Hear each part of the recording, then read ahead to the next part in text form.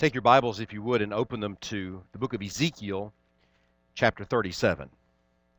Yes, there really is a book called Ezekiel, and we're going to look in chapter 37 in just a few minutes. So how are you this morning? Everybody doing okay? Good, good. Everybody fine? Did you find a good parking place when you got here? Were you able to park and we were close enough to the building you get in? And were there greeters? How many of you were greeted by someone as you came in the door? Good. You were greeted, so you felt welcomed. Okay, good. Good, good. Signage okay? You could find the restrooms, the sanctuary, good signage on the walls. Those of you that had preschoolers, you knew where the preschool rooms were. Everything good? Okay, good, good, good, good. Did you find the bulletins as you came in, the connections? Everybody got one? Yeah? Did you look in there? Boy, I tell you what, there's a lot of stuff in there. I mean, we are a busy church. Look at all of that, you know? And the print's kind of small in some places. Maybe we could work on that. But some folks would like to have it in color, but we're trying to kind of save a little money. So every now and then we do it in color, but most of the time it's just in black and white. Do you think there's enough balance between words and pictures? In here, there's not too many pictures, are there? I mean, do you feel like it's pretty good? You know, those of you that are guests of ours, are you able to kind of see who we are and what's important to us? And that's good. That's good. And the little thing on the end with the little perf, we actually pre-perfed it for you so you can just kind of, tear it right off. That's pretty little nice thing. Good. How about the people you're sitting around? Were you greeted? Did you greet each other? Did you say good morning? Do you feel like you're welcomed here? You feel comfortable? Good. Temperature okay? All right. Lighting good for you? You can see everything you need to see? Okay. Good. Good. Good. All right. Just want to make sure everything is fine. Now, how about the music? The music was it okay? Did you enjoy it?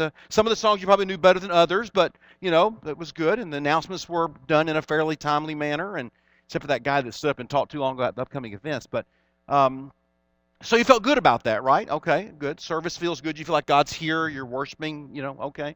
Good, good, good, good. I'm glad to hear that. What about that offering thing? I mean, those of you that are guests here, was it kind of weird that we actually passed around a basket and expected you to put money into it? Did that seem kind of odd to you or uncomfortable to anybody?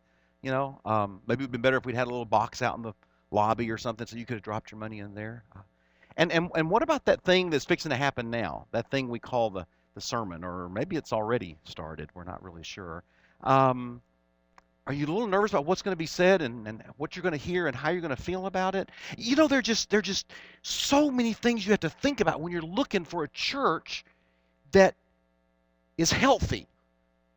And I have shelf after shelf of books in my office on how to have a healthy church, and everything from the way you plan your financial plans to the way you do the signage in your building to where the guest greeters stand to how you do your parking, whether you should have people in the parking lot to welcome people or not, and how many parking spaces and how much space between people on the pew you need to have, and so many things to think about. And if you're looking for a church home, there's just so many different factors.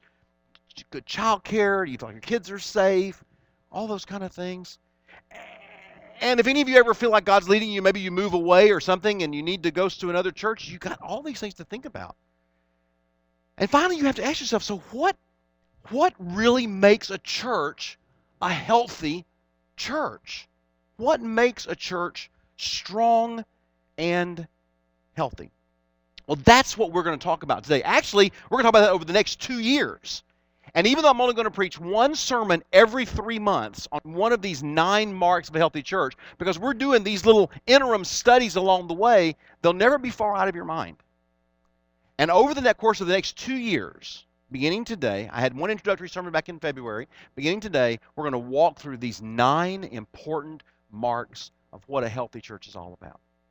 And so today, I want to start with what I believe is the most important by far of all of the marks of a healthy church. And that is the mark of what we call expositional preaching. So, okay, there you go, using those church words. We theologians, we're just like that, aren't we? Supralapsarianism and all that kind of stuff. It's crazy, crazy, crazy. Actually, expositional is not that hard of a word, if you think about it. It's based on the root expose. To expose something, to open something up so it can be seen. And so expositional preaching or teaching, by its very meaning of the word, is taking the Bible, opening it up so that everyone can see it and then understand what it says. In other words, it lets the Bible be the source of whatever is said from the pulpit or in the Bible study room. You say, well, isn't that the way all preaching is? Oh, no, no, no, no. As a matter of fact, this message today is not an expositional message. Normally it's compared to what's called topical preaching. In topical preaching or teaching, you pick a certain topic that you want to talk about. Let's say it's love or marriage or a certain sin or maybe the fruit of the Spirit or something like that. And you take a topic and then you go to the Bible to find verses in the Bible and pull them out as information about that particular topic. And it's still biblical, and that's fine to do from time to time. Matter of fact, during the month of May, I'm going to be preaching a series of sermons that basically are topical sermons on the main points of what is the gospel. But that's still not really expositional, because who determined what was going to be preached on? I did. I decided today we were going to preach on expositional preaching by using a sermon that's not expositional. There you go. What can I say? But I chose the topic. Now, hopefully and prayerfully, I prayed. I asked God to give me the topic and to lead me to the scripture passages He wanted me to use. So it can still be Spirit-driven, Spirit-led. But you see, what happens is if we only do that kind of preaching and teaching, if we only teach what we like in a Bible study group, if we only preach what is comfortable to us, guess what happens? We end up being in charge. And expositional preaching and teaching says that God is going to be in charge. So when we preach through a certain book, you say, well, yeah, but you still get to pick the book. Yeah, but you know what? It ain't my book. And so I'll tell you about that just again in just a few minutes. But expositional preaching basically says we're going to open the scripture, and as we look at it, sometimes we're going to be surprised by what it says. There are times when I'm surprised by what it says and what it teaches me. When we get to Ezekiel in just a minute, I'm going to show you something the Lord just showed me just this morning. I should have seen it earlier, but I just didn't. But expositional teaching and preaching is where we open the Bible and verse by verse we read it, we expose it, we examine it, and we listen to it so that we can obey it. And humble and thankful obedience to what God has told us. So the pastor, and we'll talk about this again in just a few minutes, becomes more a student and then becomes a teacher or a preacher than becoming the person who has to come up with all the right ideas. Believe me, I was listening to John MacArthur in the car yesterday. You ever listen to John MacArthur? I kind of like John MacArthur. He's a pretty cool guy. He's 75 years old now. My goodness. Ancient. Sorry back there. Sorry. But he said, some people ask him, why do you study so much? I mean, couldn't you just stand up and just speak? He says, I could. I could just stand up and speak out of the overflow of my own personal study over 40 or 50 years of pastoring. He said, but the problem is, that would be my words. What you need to hear is God's word. What does God have to say? And amazing enough, God tends to put His word right at the right place, right at the right time, just when we need to hear it. It's not just a commentary on the Bible. It's not just a talk about maybe some kind of emotional thing or a contemporary issue or something like that. It is preaching that is in service to the Word of God. So I want to share with you 4 ways in which I believe the Bible has to be central in what we do and how we teach and preach. Number 1, I want to talk about the central role of the Word of God in bringing life to things that do not exist. Number 2, the central role of the Word of God in actually the preaching that happens in this room from this pulpit every Sunday. Thirdly, the central role of the Word of God in sanctifying and growing us in Christ-likeness. And then lastly, what the role of the preacher is in doing God's Word. And in the process of doing that, we're going to look at a lot of Scripture passages, okay? So you may want to try to follow me. Good luck. You may want to just jot them down. We're going to use those new big offering envelopes. See, there's a reason why we bought those big offering envelopes. Because most of us don't bring notebooks to take notes in. So you got this big offering envelope now. So you got lots of space to write things down. So if you need to grab it and write down some verses, you can do that. Let's begin by looking at the role of the Word of God in bringing life. And the best way I know to do that is just to take a walk quickly, a flyover of the Bible. So where do we start with the Bible? In Genesis chapter 1. Very beginning. Nothing is existing except this mass of darkness. And God speaks, and the Word of God brings life where there is no life. So God, by His very speaking, by speaking His Word, things come into being. Whether it is light, whether it's day, night, sun, moon, stars, sea, dry land, from God speaking. Then we get to chapter 3 of Genesis, and Adam and Eve willfully choose their own way rather than God's way, and they have to live with the guilt and the shame of the curse of disobeying God. And in Genesis chapter 3, verse 15, God says to them, You will crush the serpent's head, and the serpent will bruise your heel. And God, by His word, gives them hope that things will not always be this way. They'll not always be subject to that serpent of sin that tends to bite at us and drag us and take us with its poison to places that we don't want to go. It won't always be that way. In chapter 12 of Genesis, God speaks to Abraham and literally calls him out to form a people. The people of God were formed by God's word. When He says, "Come, I will take you to a place that I will show you when you get there." They get there. They begin to grow. They multiply. They are a huge clan. They go down to Egypt. They're enslaved there. They live there for 4 centuries as slaves. And then one day God begins to talk to a man by the name of Moses. And we, a few weeks ago, talked about Exodus chapter 3 and the burning bush. And it's so fun to watch and read commentaries about the burning bush.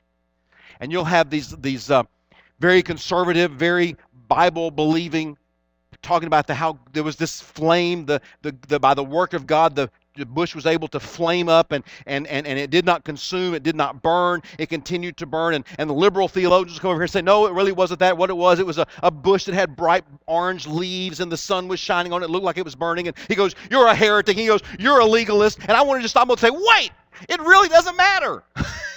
What matters is God spoke from the bush. That's the important part of the story. Not what the bush was made of. I'm sure that's an important point, but what's critical is that God spoke to Moses and brought the people to freedom. You get to Exodus chapter 20. They've come out of Egypt, and now they're in the wilderness, and they go at Mount Sinai, where God had promised they would meet with Him. And God again speaks and gives them His law, gives them His word, gives them His instructions so they can live in relationship with Him. Time goes on, and the people begin to form a nation, and we get to 1 Kings chapter 18, and it says, "After a long time, the word of the Lord came to Elijah in the 3rd year." It's interesting, that phrase, "word of the Lord," is used over 3,800 times in the Old Testament. Almost 4,000 times it says, "The word of the Lord." The word of the Lord came to them. The word of the Lord was spoken to them. And so we see that God's word leads His people where He wants them to go. The word of God in the Old Testament was the means of faith. It was like that letter from Tim from Vietnam. It was the way of knowing Him in a personal way. Now, it was only a secondary object of faith. Their primary faith was in God Himself. But God became known to them and through them to us by way of His word. By way of His word. And then we come to this wonderful passage in Ezekiel chapter 37, the story of a valley full of dry bones. This is just about every preacher's favorite passage. Let's read it, okay? Ezekiel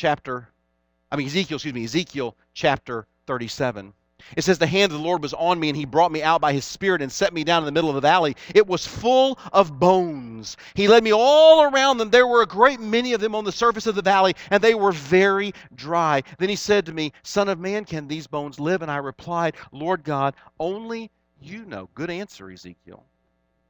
He says, "I have no idea, God. This is Your party, not mine." And you wonder what God is going to tell him to do next. Go get some water and sprinkle water on these bones, or go and get some mud and slather mud on these bones. But what does He tell him to do? Verse 4, "He said to me, prophesy," which is the same word in the Hebrew as the word preach. "Preach concerning these bones and say to them, dry bones, hear the word of the Lord. This is what the Lord God says to these bones. I will cause breath to enter you and you will live. I will put tendons on you, make flesh grow on you, and cover you with skin. I will put breath in you so that you come to life. Then you will know that I am God." Now, if you had been Ezekiel, this is not a fairy tale. This is not some kind of Jack and the Beanstalk story. This is something that happened. Now, whether it was a vision or reality, that we don't know. It could have been a vision, but the bottom line is, if I'd been Ezekiel, I would have said, would you go over that one more time? These are just bones. They're not even skeletons. They're just bones, and you want me to preach, but not Ezekiel. Ezekiel was a better man than me. So Ezekiel began preaching. Turn in your Bibles, he would say, to the book of Exodus, chapter 20 or whatever, and began to preach. And all of a sudden, as he began to preach God's word, what happened to those bones? They started coming together. Look at verse 7. So I prophesied, I preached as I had been commanded, and while I was preaching, there was a noise, a rattling sound, and the bones came together bone to bone. As I looked, tendons appeared on them, flesh grew, skin covered them, but there was still no breath in them. You get the picture? The speaking of the Word of God began to bring life into those people. Now here's what the Lord showed me just this morning. But the job wasn't done yet, because they still weren't alive. They were just all standing. They all had skin, they had hair, they had eyes, teeth, hands, fingernails. They were just standing there, but they're still dead. So what does he say? In verse 9, prophesy to the breath. And if you have a footnote, if you're using the Holman, there's a footnote there that says that word also means wind or spirit. The word in the Hebrew is ruach, and ruach can mean the wind that blows through the trees. It can mean the spirit. It can mean breath. He said, speak to the breath, to the wind, to the spirit, and prophesy and say to it, this is what the Lord says, breath, come from the four winds and breathe into these slain so that they may live. So I prophesied as he commanded me. The breath entered them, and they came to life and stood on their feet, a vast army. You see, just preaching the word and the power of the preacher can begin to help link things together in your life, but it won't come alive for you until God's Holy Spirit makes it alive.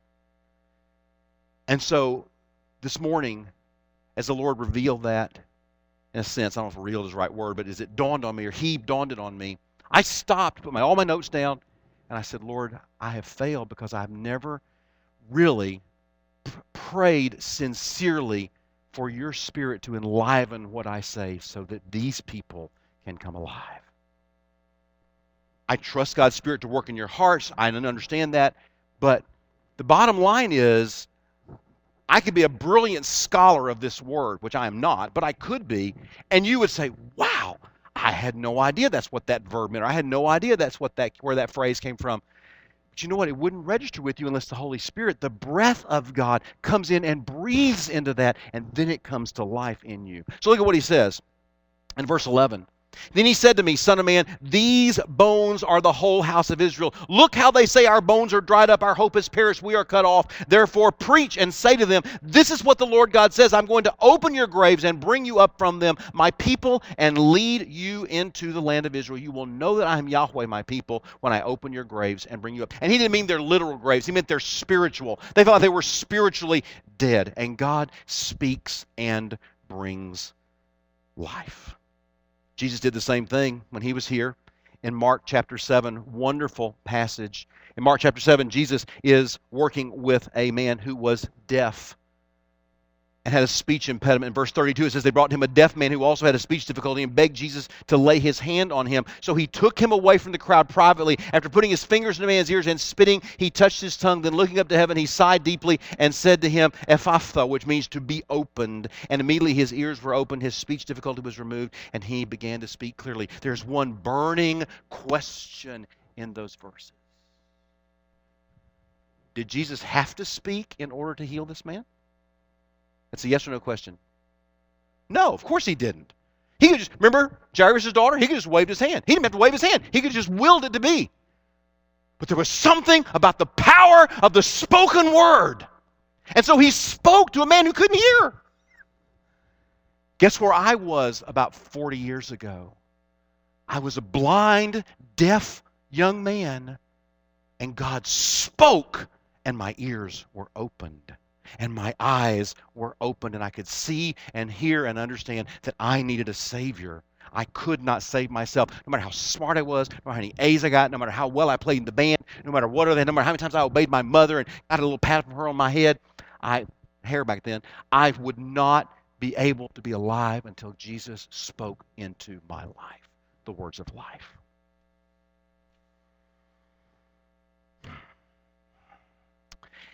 It's interesting that Jesus chose to speak, because back in Mark chapter 1, he says in Mark chapter 1 verse 38, he says they want him to stay in the village and continue teaching and ministering to him. And it says when evening came, the sun had set, and very early the next morning while it was dark, he got up, went out, made his way, and was praying. And they came to him and said, you need to come back, the people are looking for you. And he said, let's, verse 38, let's go on to neighboring villages so that I may do what? Preach there too. This is why I have come. Now, we know that Jesus came to die on the cross for our sins, to pay the penalty for the sins that we could not pay for ourselves. But in order for people to understand what his death meant, he had to preach. He had to talk. He had to teach them so that they could understand what was going on in their lives.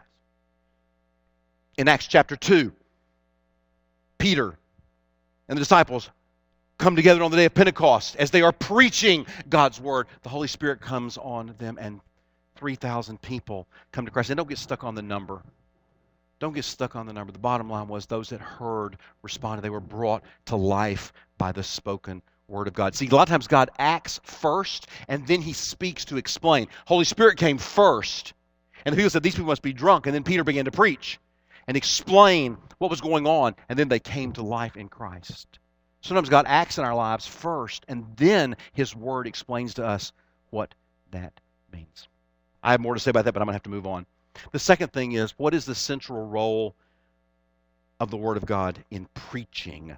If God's Word brings life to God's people, if God's Word brings life to dead people, if God's Word brings life to things where we think there is no life, then what role does that play in what we do in this room? Well, in 1 Corinthians chapter 14, there's a passage, actually chapter 11 through 14, Paul is talking to the Corinthians about what makes a good church, what makes a strong church. And in 1 Corinthians chapter 14, in verse 26, he says these words. At the very end of this whole discussion, he says, all things, after he's been talking about speaking in tongues, he's been talking about the gifts of love, he's been talking about all these different things, and he says, all things must be done for edification or for building up. In other words, he says, everything that is done in the life of the church should be done to build up the body of Christ so that they then can go out and be witnesses into a lost world about the saving knowledge of Jesus Christ.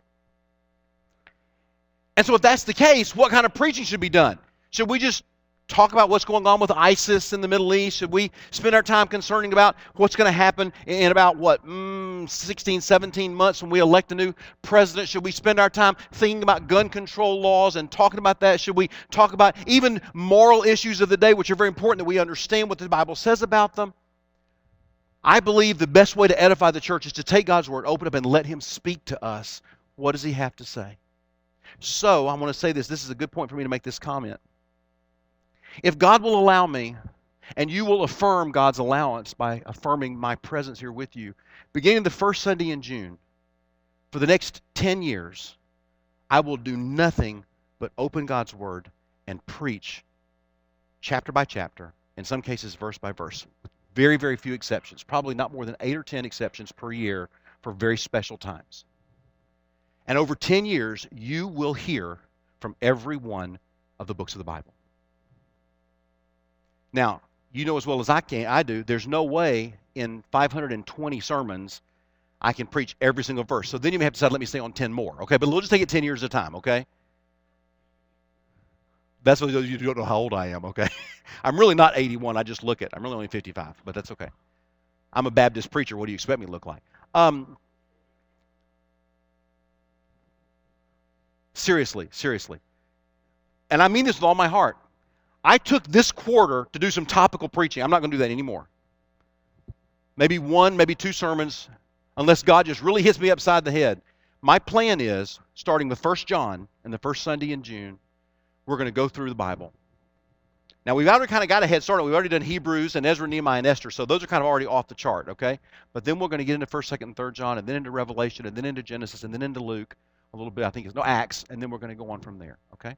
That's another reason why I've asked you in your Bible study groups to move from a topical type of Bible study, which is what BSFL is, Bible Studies for Life. Great Bible studies, but they're very topically oriented, over to explore the Bible. Because that way, you can dig down deeper into God's Word from the same book that I'll be preaching from. So every Sunday for 3 months, we'll be in 1st, 2nd, 3rd John and Revelation together as a family, youth through adults. In most classes, if not all of our classes. And that's why we do that. By the way, I'm complaining about the temperature. I guess I can't do anything about that. Okay. You see, unfortunately, not all preaching is biblical.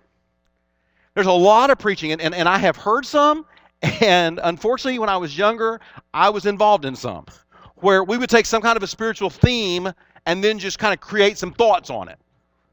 But that's not what God wants us to do. You remember when we studied Nehemiah a few months ago in Nehemiah chapter 8, when Ezra stood up and it says that he read the word of God, and then the Levites were out there among the people explaining to them what God's word meant in their lives. Because what was said back in Deuteronomy when Moses and the children of Israel were in the wilderness was a radically different life and time than what was going on with these people who had come back home from Babylon and were living in Jerusalem again and rebuilding the walls and rebuilding the temple. And yet the word of God had not changed. And so they needed it to be explained so they understand, what does this mean to us today? Number 3, what is the central role of the Word of God in sanctifying? You see, the Bible brings life. The Word of God brings life, but it does more than that. It continues to change us and mold us and shape us into the people that God wants us to be. You remember in John chapter 17 when Jesus had his high priestly prayer, he said in his prayer to the Father, sanctify them, meaning the disciples and through them to us, sanctify them by the truth. And you remember what the next phrase is? Your word is truth. And so the way that we're going to be sanctified, the way that we're going to be formed into the image of Christ, the way we're going to be formed in holy living is by listening to what God's word has to say. I'm not going to get off on this topic. We'll wait till we get to it in the scripture. We will when we get to 1 Timothy. People often ask me, I know why you Baptists don't believe in drinking. Because it's part of your tradition. You're from the South. In the South, people don't drink as much as they do up here in the Midwest, and that's why you believe in that, because that's just your tradition. No, it's not. The reason we believe that you shouldn't drink is because the Bible says you should not be fooled by that in your life. So for us, for me at least, for this pastor, it's a biblical issue. Now, if we want to debate about moderation versus, we can talk about that. But the bottom line is, in 1 Timothy chapter 3, when Paul is giving the qualifications for deacons and leaders, he said, you should be wineless. That's what the word temperate means, literally in the Greek. So that's just one example. We say, look, we're not going to talk about what is culturally appropriate. We're not about what is hip and what is cool and what's going to look good and sound good.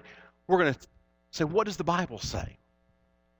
On tough issues as well as on the wonderful affirming things that shape us into God's image. That's why in Ephesians chapter 5, Paul makes this comment.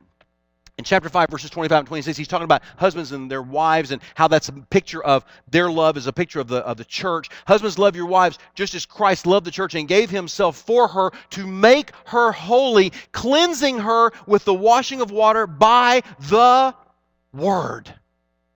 It's the Word of God that Christ uses to wash His church, to cleanse His church, to make them into the people that He would have them to be. Last thing, and I'll be done.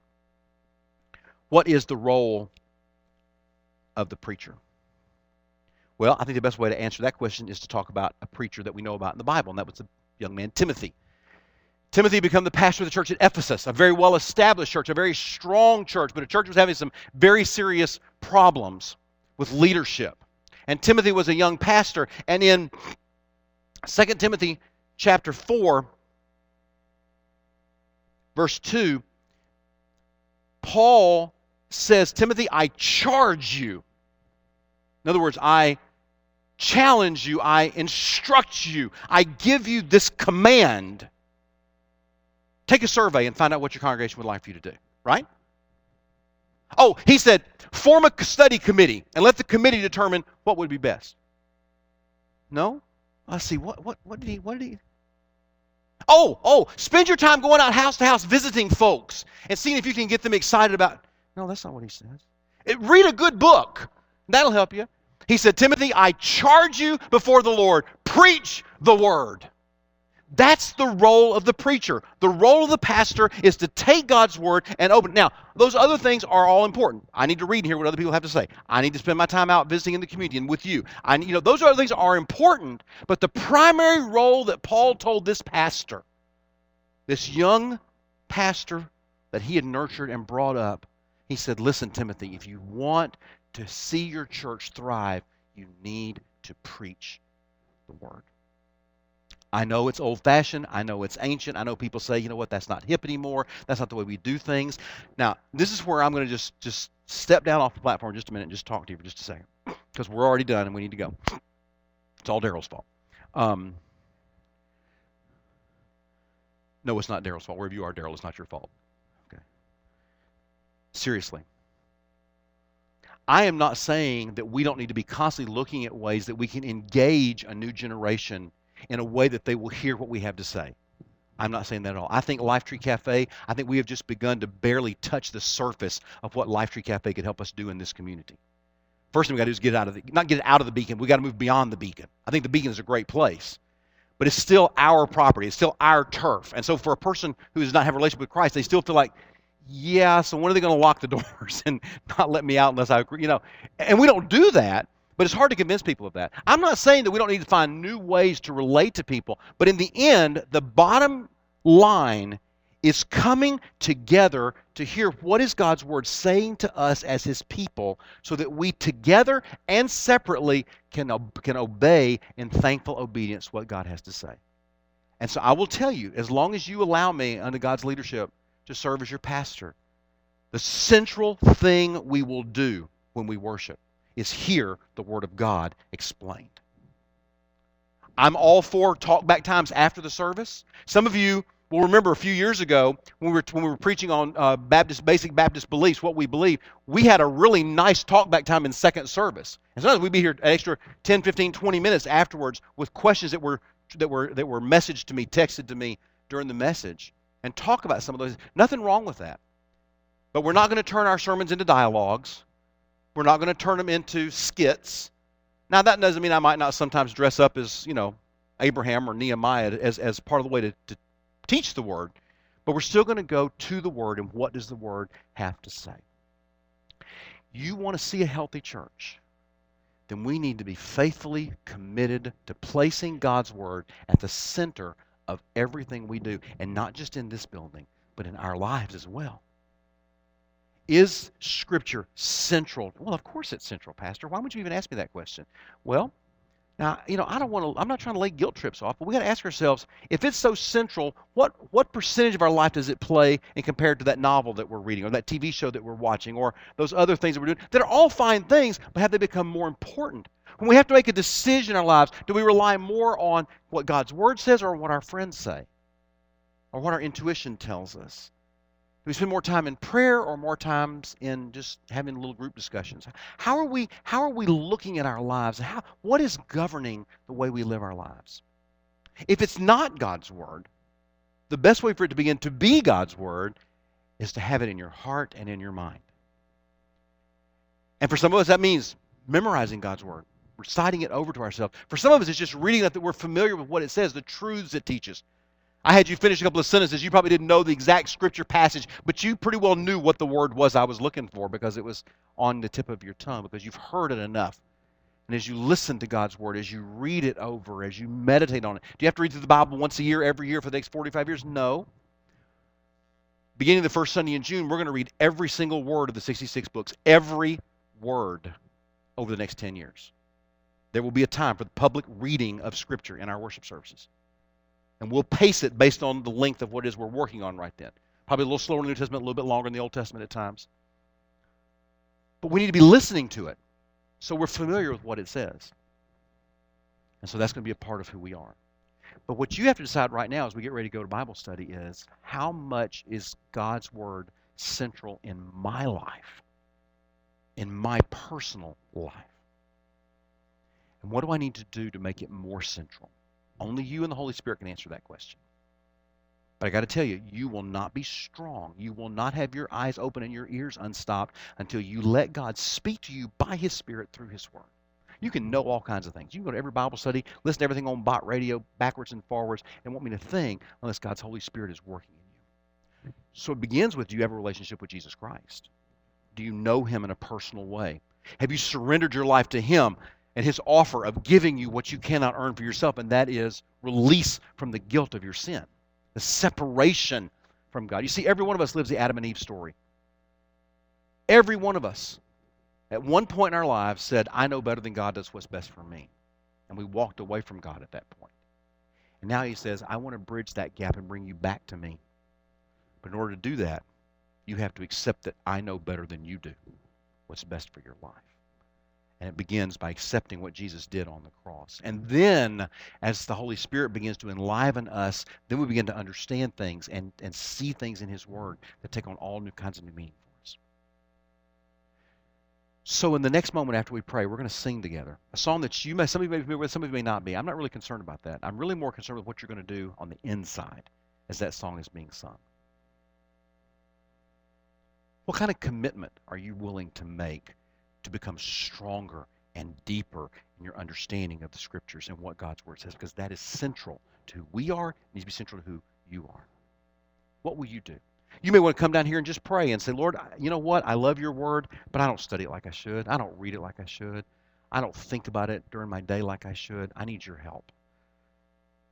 Some of us may need to come and say, you know what, Lord, I'm so far away from you, I don't even think I know where my Bible is. I'm sure it's on a shelf somewhere at home, and I need to pull it out and begin letting it speak to me, letting you speak to me through it. For some of us, we just need to fall back in love again with the book that led us to Christ. Whatever you need to do, we're going to pray, and then we're going to sing, and you'll have a chance to respond. Either right where you're going to be standing, here at the altar, I'll pray with you. There are deacons that will pray with you. Whatever you need to do. Let's do it, okay, before we leave. Let's pray. Father, thank you for the patience of these people. This is a tough message to get into one sermon. But I believe it is central. Father, I'm not convinced that we can really do anything else right if we don't get this right.